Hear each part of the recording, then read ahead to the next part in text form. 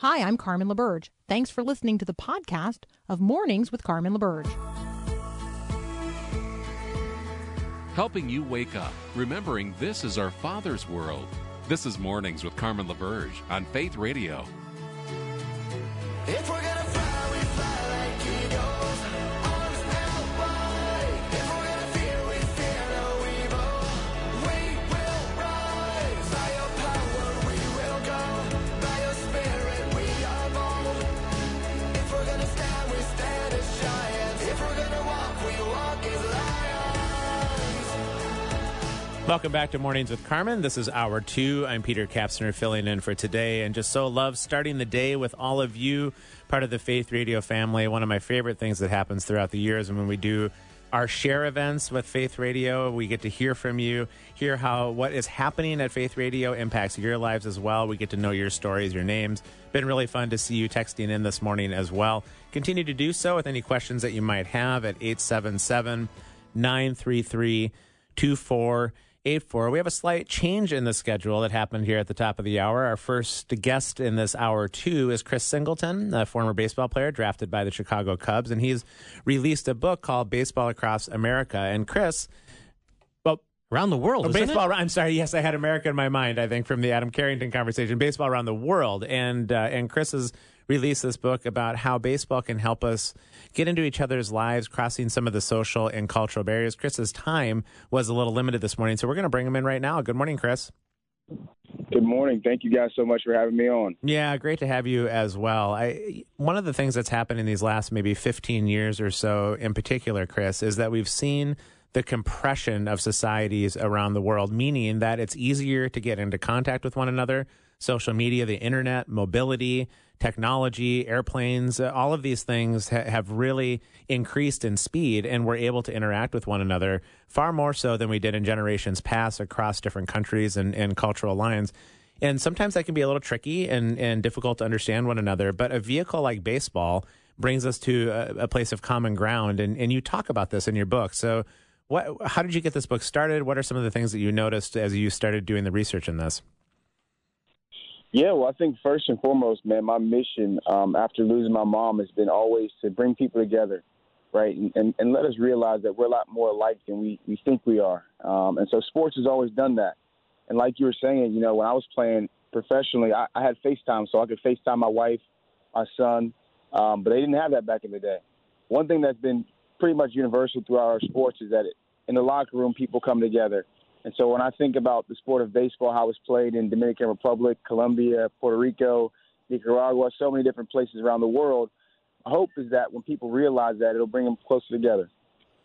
And did you have a chance to travel a bit, Chris? Or I'm sure you've met a lot of people from a lot of different walks of life as you were in those locker rooms. Again, I think it's one of the beauty of sports is that when we have a common purpose, we really do begin to transcend some of these barriers that keep us apart culturally. And I'm assuming you've had a chance to travel, or you certainly had a chance to interact with people from different walks of life than you in the locker room.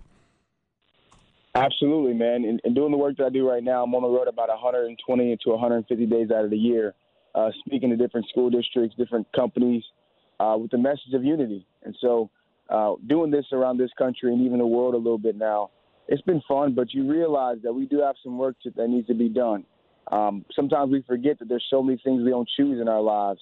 When I just remind people that we don't choose our skin color, our first language, our parents, so many different things, and when that I guess the light bulb goes off in their head again, it helps us bring people closer together.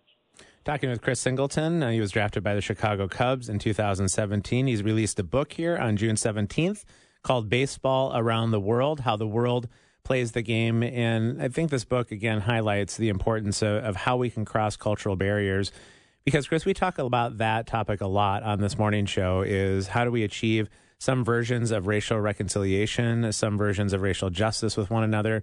And it can be difficult to just jump right into policy and jump right into trying to understand one another in a face-to-face conversation. But when we are playing together, when we're laughing together, when we have a common purpose together, some of those things I'm imagining start happening naturally. And before you know it, you're enjoying each other's company without having to worry about a lot of stuff.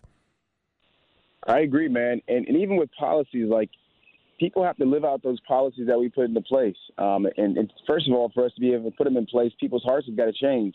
And so when we bring people closer together, when we're cheering on the same team or we're learning about something together, I definitely think that changes the hearts, which then hopefully will change the policies. And then we got to live out the policies and things of that nature as well. So I definitely think it starts with the heart and ends with the heart for us to go live out and create unity in this world. Chris, we get a chance to travel with you in the book, and when we come back after a short break, I want to get your take on what you learned as you did the research, as you've done your own travel, about what people eat in Japanese baseball stadiums, how maybe a gold rush brought baseball to Australia. South Korean games are allowed to end in a tie, which is crazy-making to me. There's so much that we can learn of one another just through this lens. More to come with Chris Singleton on Mornings with Carmen.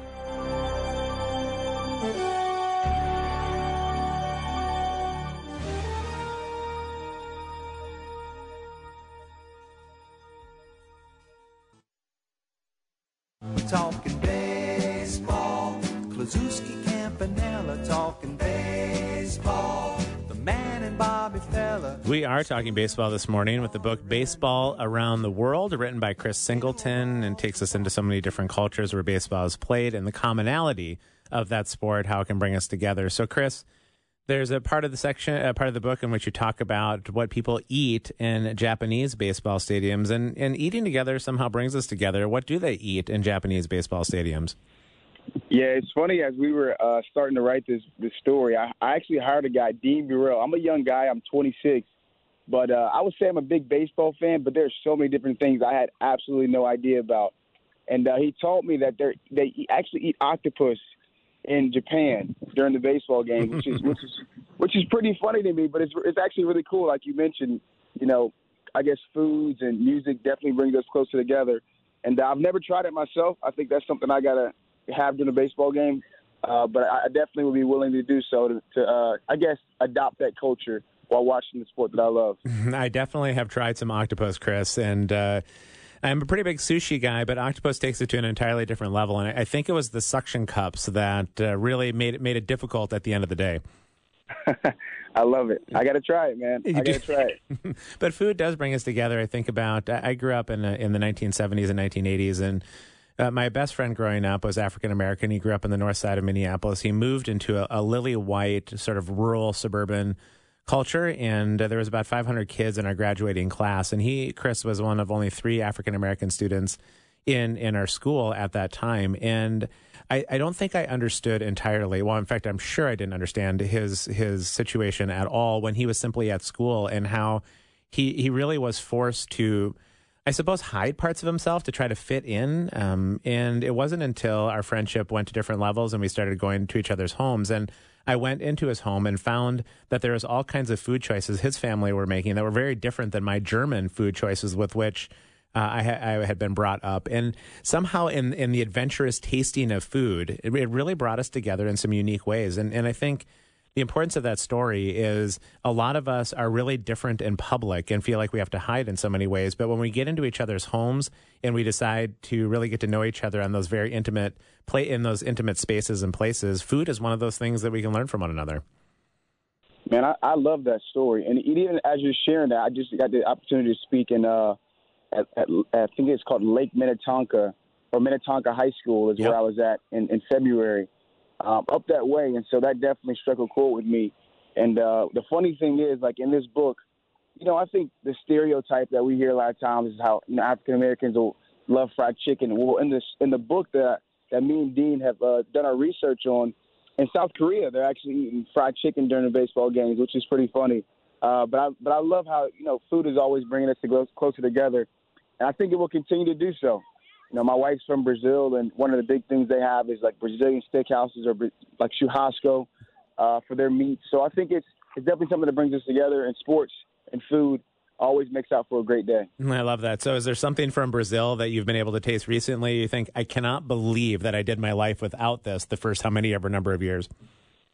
Yeah, I think it's called picanha, which is like their cut of steak, right? So I think in here we call it like top sirloin or a different type of cut, but over there they call it picanha, and it's probably the best steak I've ever had in my life. So I'll definitely give them that over the U.S. My wife always brags about it.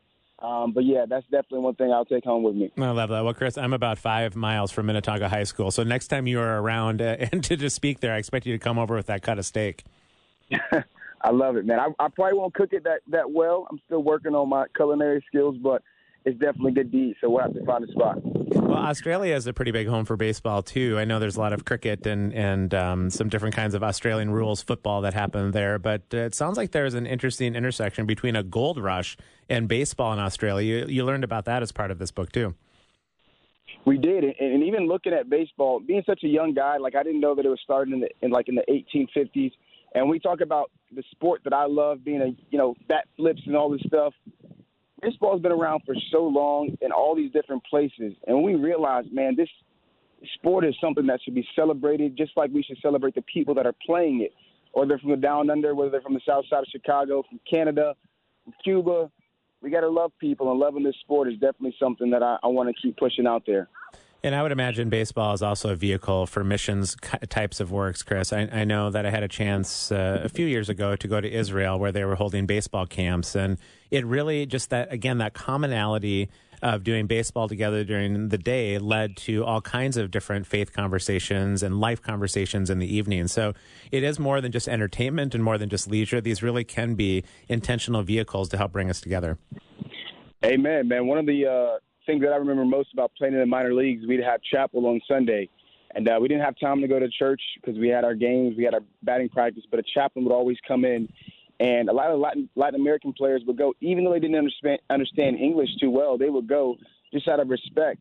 And so that's something that I definitely remember from my playing days, and I think obviously our faiths will bring us closer together, and we put our sport and our faiths together, man, I think people will come together for sure. Yeah, Chris, I know you got to run. Before I let you run briefly, there is talk about allowing robotic umpires into the major leagues because people are frustrated with the calls on balls and strikes. We're seeing artificial intelligence come that direction. Do you see that happening here anytime soon? I hope not, man. I think that would take a lot of, fun out of the game. I know we got people that complain balls and strikes, but every now and then you might get a call that goes your way. If there's an electronic umpire, something that looks definitely like a ball, and all of a sudden it's a strike, and you're like, how in the world was that a strike if it started here and ended? It'd just be weird. So I think that's a little bit too much. We try to make the game quicker, right? Time clocks, and I guess a certain amount of pitchers being able to, or a certain amount of batters you have to face, like all these different things we're trying to do to speed up the game. Bases getting bigger for more stolen bases, like all these different things we're doing are cool, but I think taking out umpires is just too much, man. Yeah, agreed. I mean, what would we do then with the managers who love to come out for a quick dust-up with the umpire? That's some of the best theater that we see in baseball when that happens. You're right. It's funny. And then, umpires are human. They make a bad call. They may make up for it later on in the game. They might give you one. And so that all that goes down the drain if it's just electronic umpires. Well, for those of you that enjoy baseball, even from afar, this is a great book that Chris has written. It's more than just baseball. It really takes us into different cultures around the world, how we can understand one another. The book is Baseball Around the World, How the World Plays the Game. Thanks so much for the time this morning, Chris. God bless you guys. Thank you. We'll come back in just a few minutes with more on Mornings with Carmen.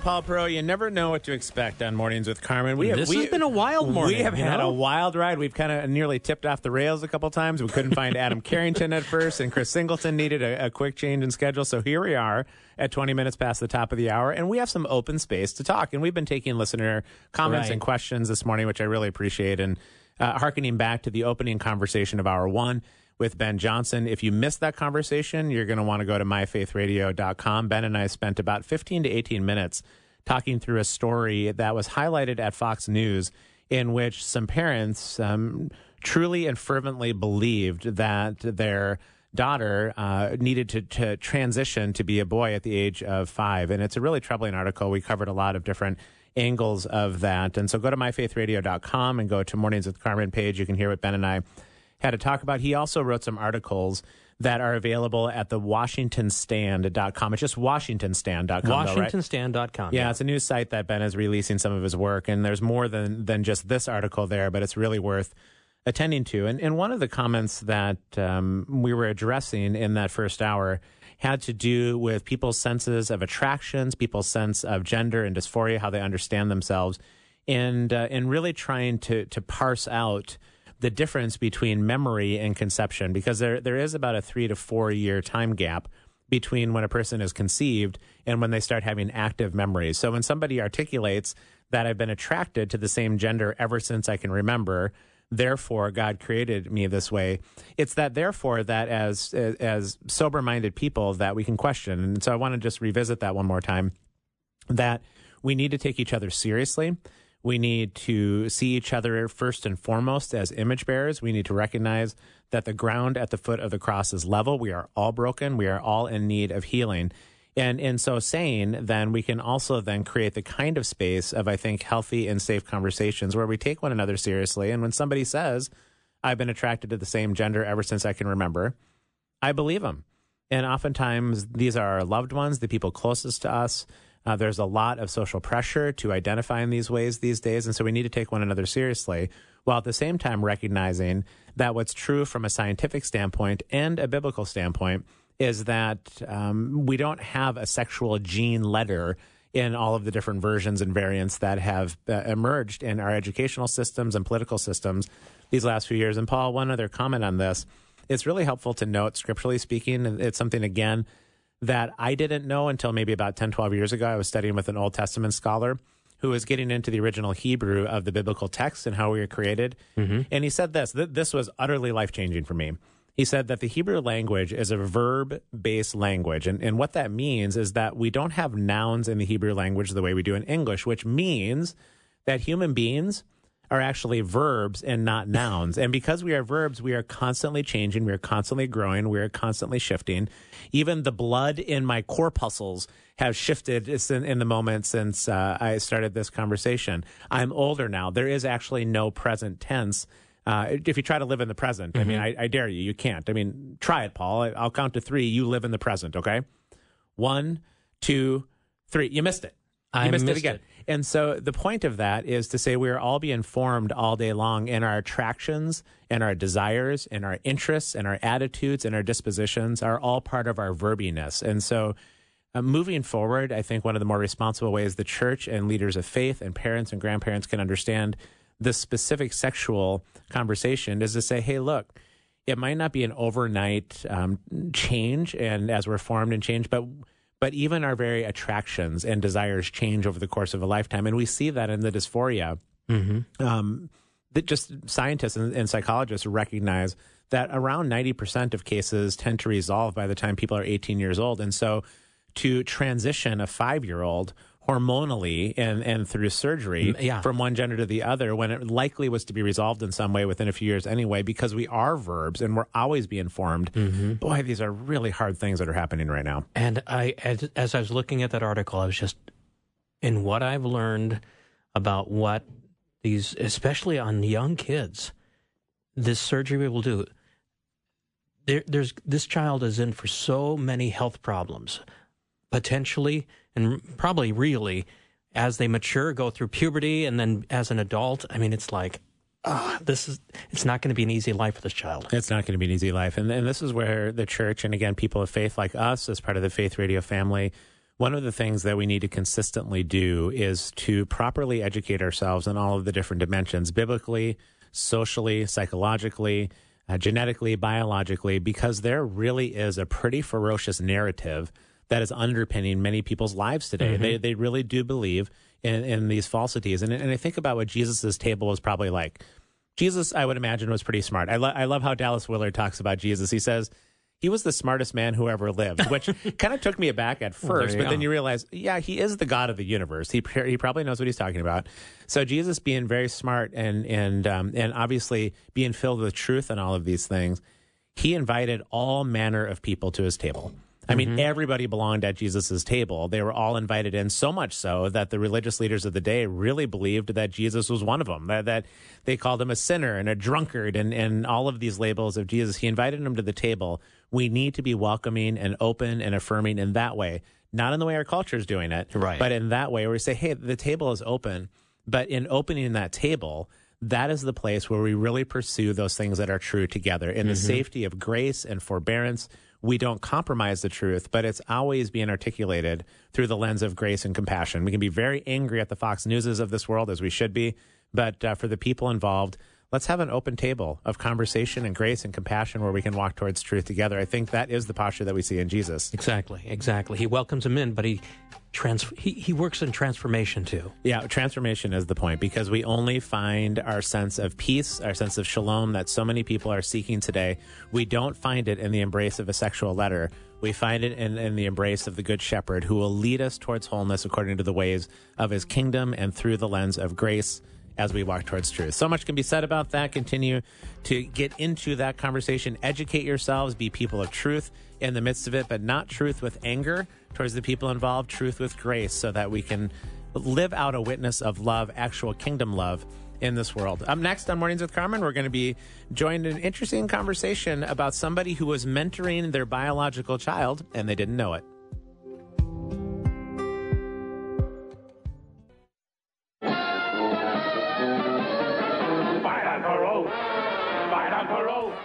Paul, I don't know who wrote that love language book. I can't remember their name. There's 5 love languages, right? But whoever it was, they missed the boat on this one. I know it's acts of service and compassion and quality time and whatever these languages are.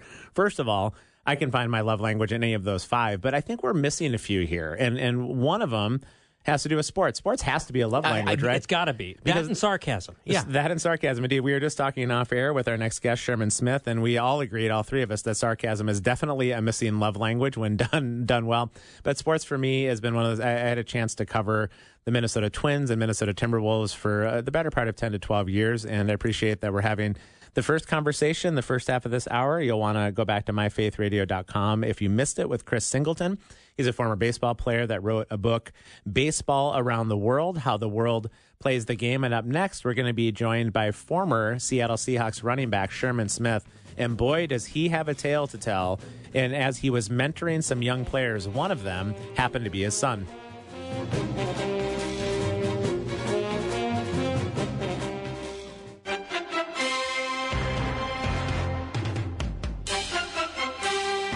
Well, I suppose we need to buckle up the football fans this morning, but it's going to be more than a conversation about football for sure. It's quite a tale to be told of Sherman Smith, a former Seattle Seahawks player who was mentoring some young people, only to find out that one of them was his biological son. Good morning, Sherman. Good morning. It's great to be with you. You're drafted in 1976 by the Seahawks. It sounds like you had 28 rushing touchdowns and 10 receiving touchdowns. By my count, Sherman, that's 38 more touchdowns than Paul Perot and I have combined. Yeah, man, that's a few more. And I was blessed to have a career, starting out in Seattle when the Seahawks were just a new franchise in '76, and got a chance to grow with that team and that organization, and then had the pleasure of being able to go back and finish out my coaching career with the Seahawks. Sherman, we had a conversation with former baseball player Chris Singleton at the top of this hour, and he was talking about how sports, and in his case, baseball, had an ability to bring people together across social and cultural lines. Now, that's more recently. That's 2015 to 20 that he's been involved in baseball. What was life like in the locker room for you across social and cultural lines in the 1970s and 80s? Well, I really believe, in sports, man, we could be a good model for how the world should operate. We realized that we were strong because of our diversity. We had guys, like I said, we didn't like the same kind of music, like the same kind of clothes, eat the same kind of foods. But when we came for purposes of, we had a common denominator, we wanted to win, we wanted to come together as a team. All of those differences were put to the side, and we stuck to the task at hand. So we recognized we were stronger because of our diversity. And that's why we were able to join hands. Even when I was in college in 1972, back in Miami of Ohio, where that school was 98% white at that time. And then a large group of black guys started going there, man. And we just came together, man, and won football games and loved each other and still friends today. Yeah, there is something about that common purpose that really has a capacity to draw us together in ways in which other vehicles or mediums maybe struggle to do so. Sherman, after you retired, how soon was it that you got into the coaching ranks in the NFL? Well, after I got my last year was in 1984 with the San Diego Chargers. It ended, I had a knee injury in training camp. And so in 85, I started teaching and coaching. And really, Paul and Peter, when I went to college, playing pro football was not a dream. It's nothing. I just played football and had a good enough career. They say, hey, you might get drafted. But I just wanted to be a high school teacher and a coach. That was it. So when I retired from football in '84, I knew what I wanted to do, and I put in an application at Lake Washington School District out there in the Seattle area, and started coaching, teaching middle school and coaching on the high school level, and it started from there. So since 1985 is when I started coaching. And was it around that time, too, that you started developing a heart for mentoring? I mean, I know it's one thing to be a coach or a teacher and teach content or abilities, but it's another thing to be a mentor. Was that all in one box for you at that time, or did the desire to mentor grow within you over time? Well, really, for me, when I back up and tell the story how, I decided I wanted to be a coach. It was a result of my high school coach, Clifton Knox. He came to our high school when our high school was a losing program, and he turned it around from the inside out, not with X's and O's, but how he talked to us as men and women, how he told us what we could do and the great people we could be. And I was sitting in the back of his health class one day, and I said, that's it.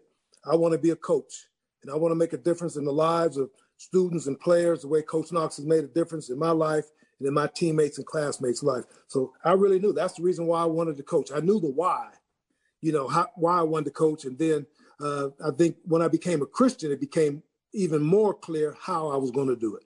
Well, and it sounds like your father also had an impact on your desire to bring some things to the next generation. It's amazing how influential people like teachers and fathers can be in our lives.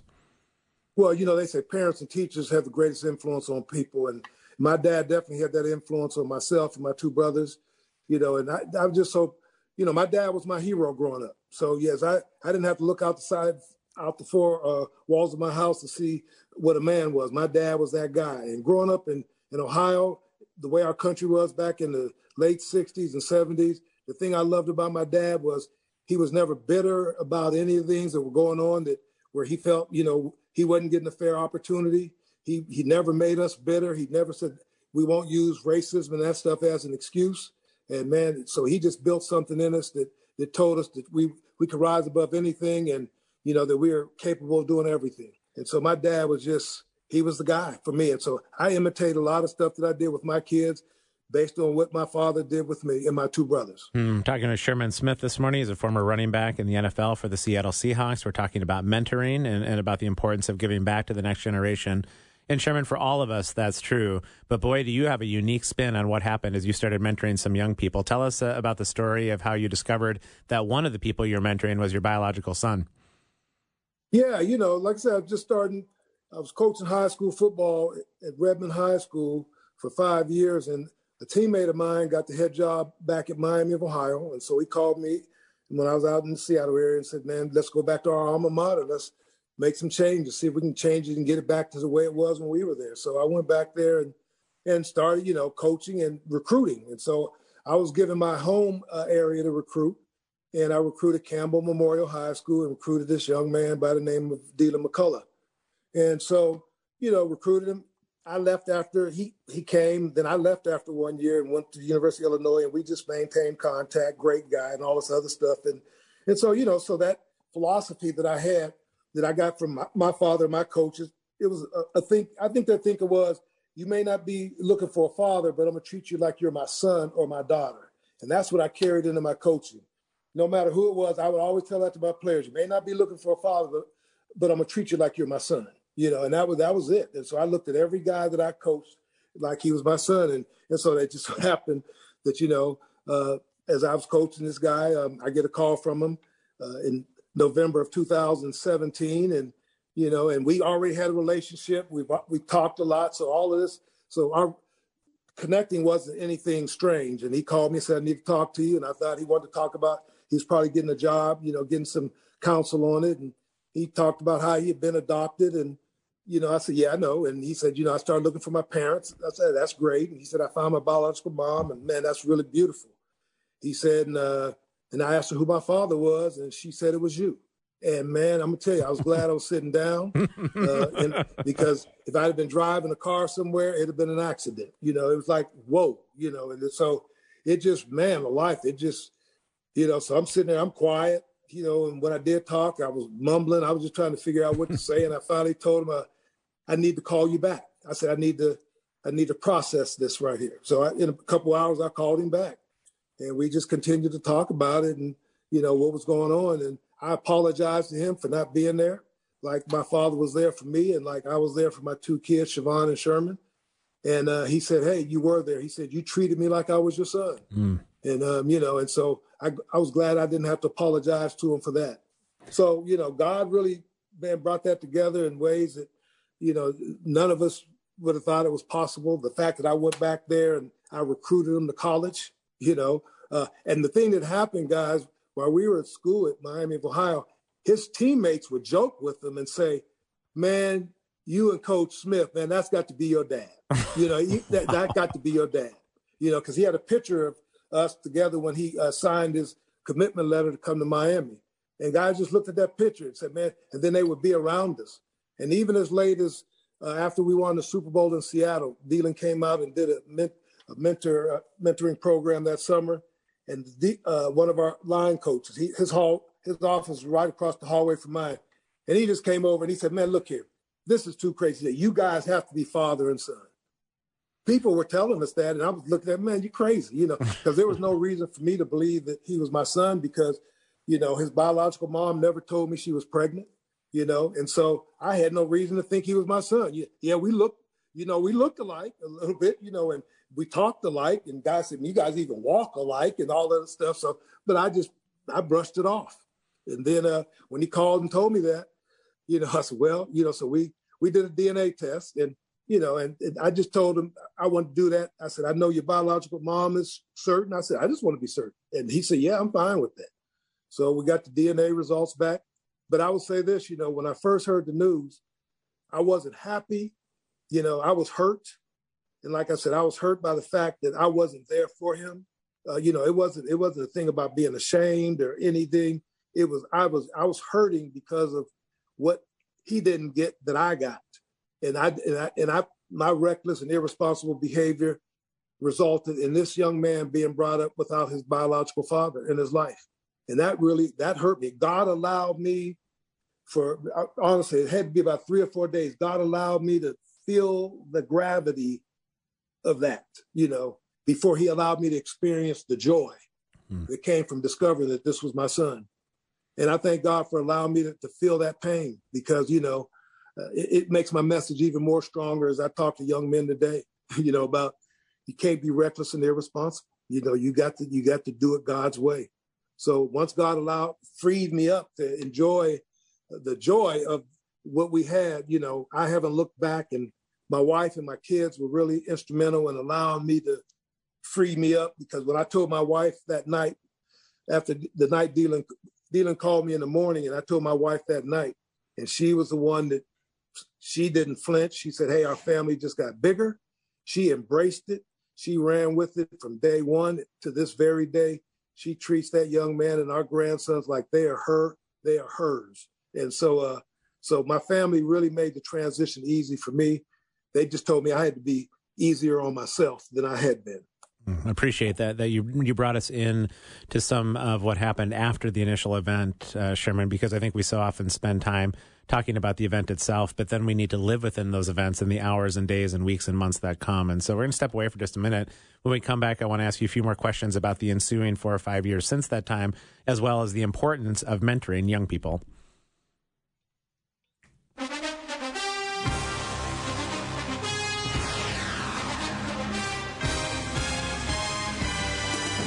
Welcome back to Mornings Without Carmen. Peter Kapsner filling in for today. We've been talking with Sherman Smith, former running back for the Seattle Seahawks, longtime NFL coach, and he told quite the story before the break about discovering that he had been mentoring for a while, a person who all along had been his biological son. And Sherman, you tell a little bit about the impact that happened in the hours and days and weeks and months after discovering this information that Dylan was your son.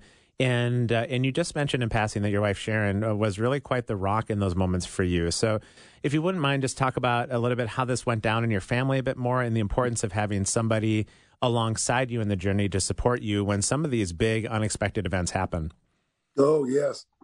Well, when I got the call from Dylan that morning, man, the weight of it was really heavy on my mind. And at first I wasn't going to tell my wife until we knew for sure, but it just weighed on me that she was cooking that night, and I just said, hey, I need to talk to you. And she came in and she sat down and I told her the story, and, and she could see that, I was hurting. She she thought I had something serious to tell her. She thought I might have a health issue or something like that. And so when I told her the story, man, she just said, hey, she said, our family just got bigger and I want to go meet my grandsons, you know, and that was it.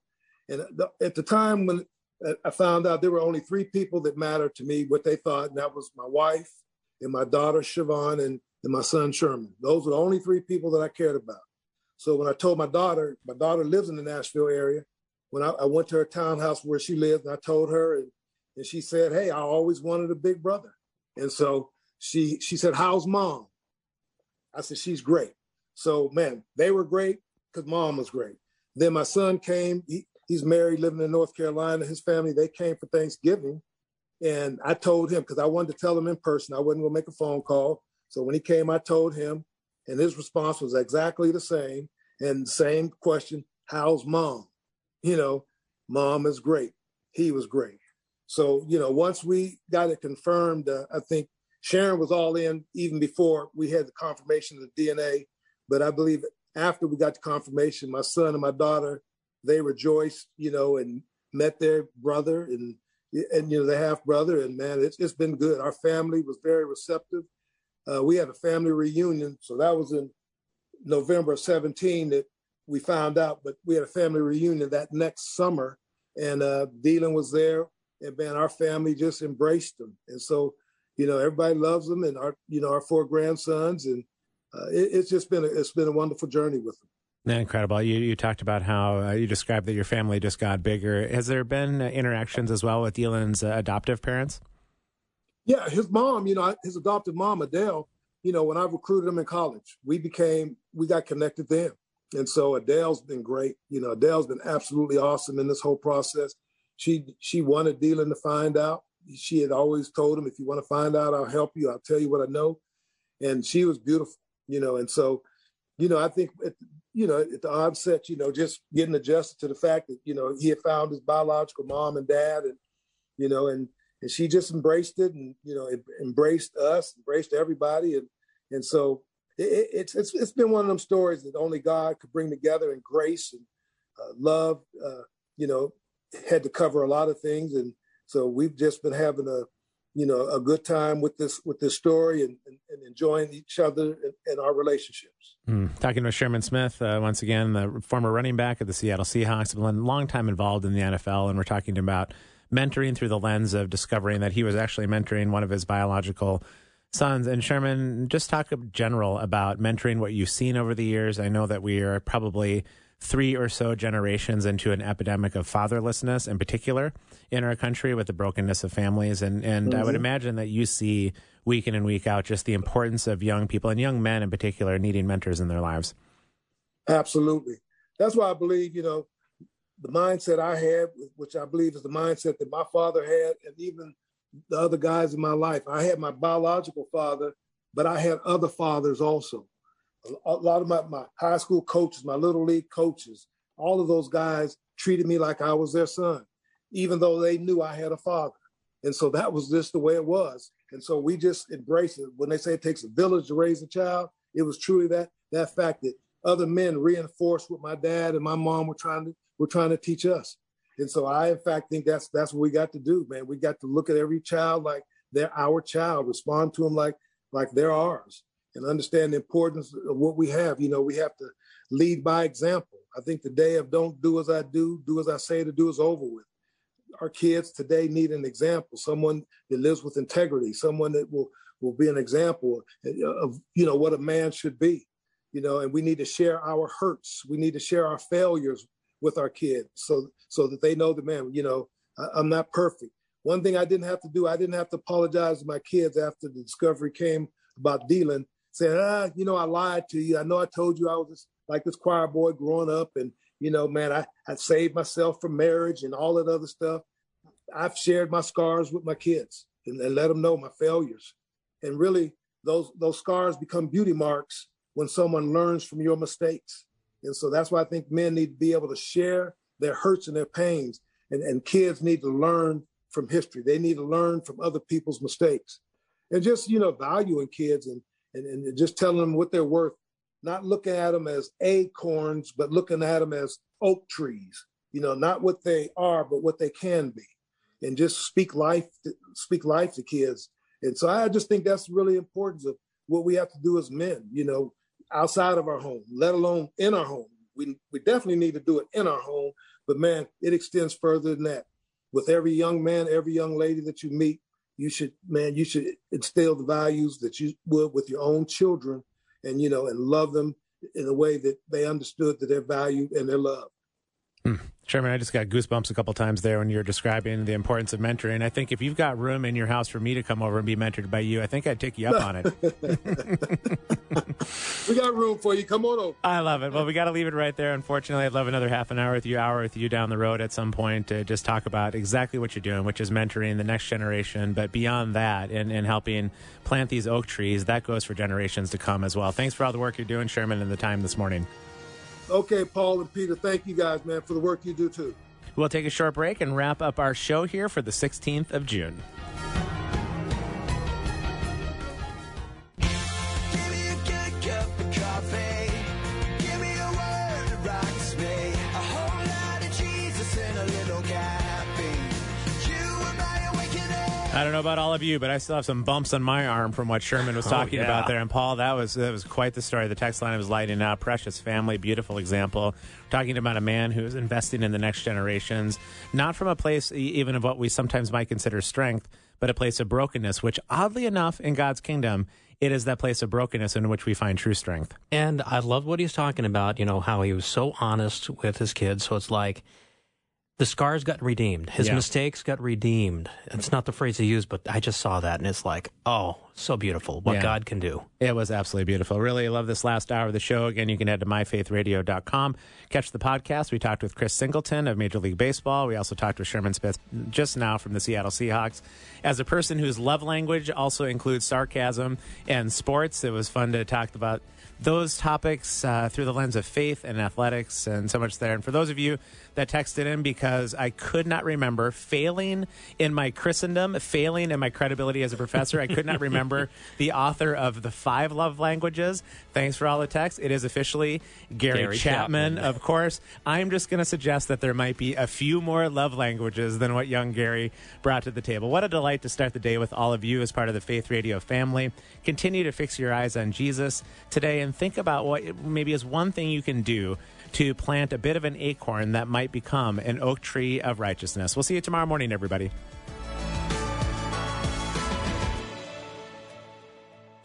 Thanks for listening to this podcast of Mornings with Carmen LaBerge from Faith Radio. If you haven't, you can subscribe to automatically receive the podcast through iTunes or the Google Play Music app. That way, you never miss an episode. It's also available anytime at myfaithradio.com.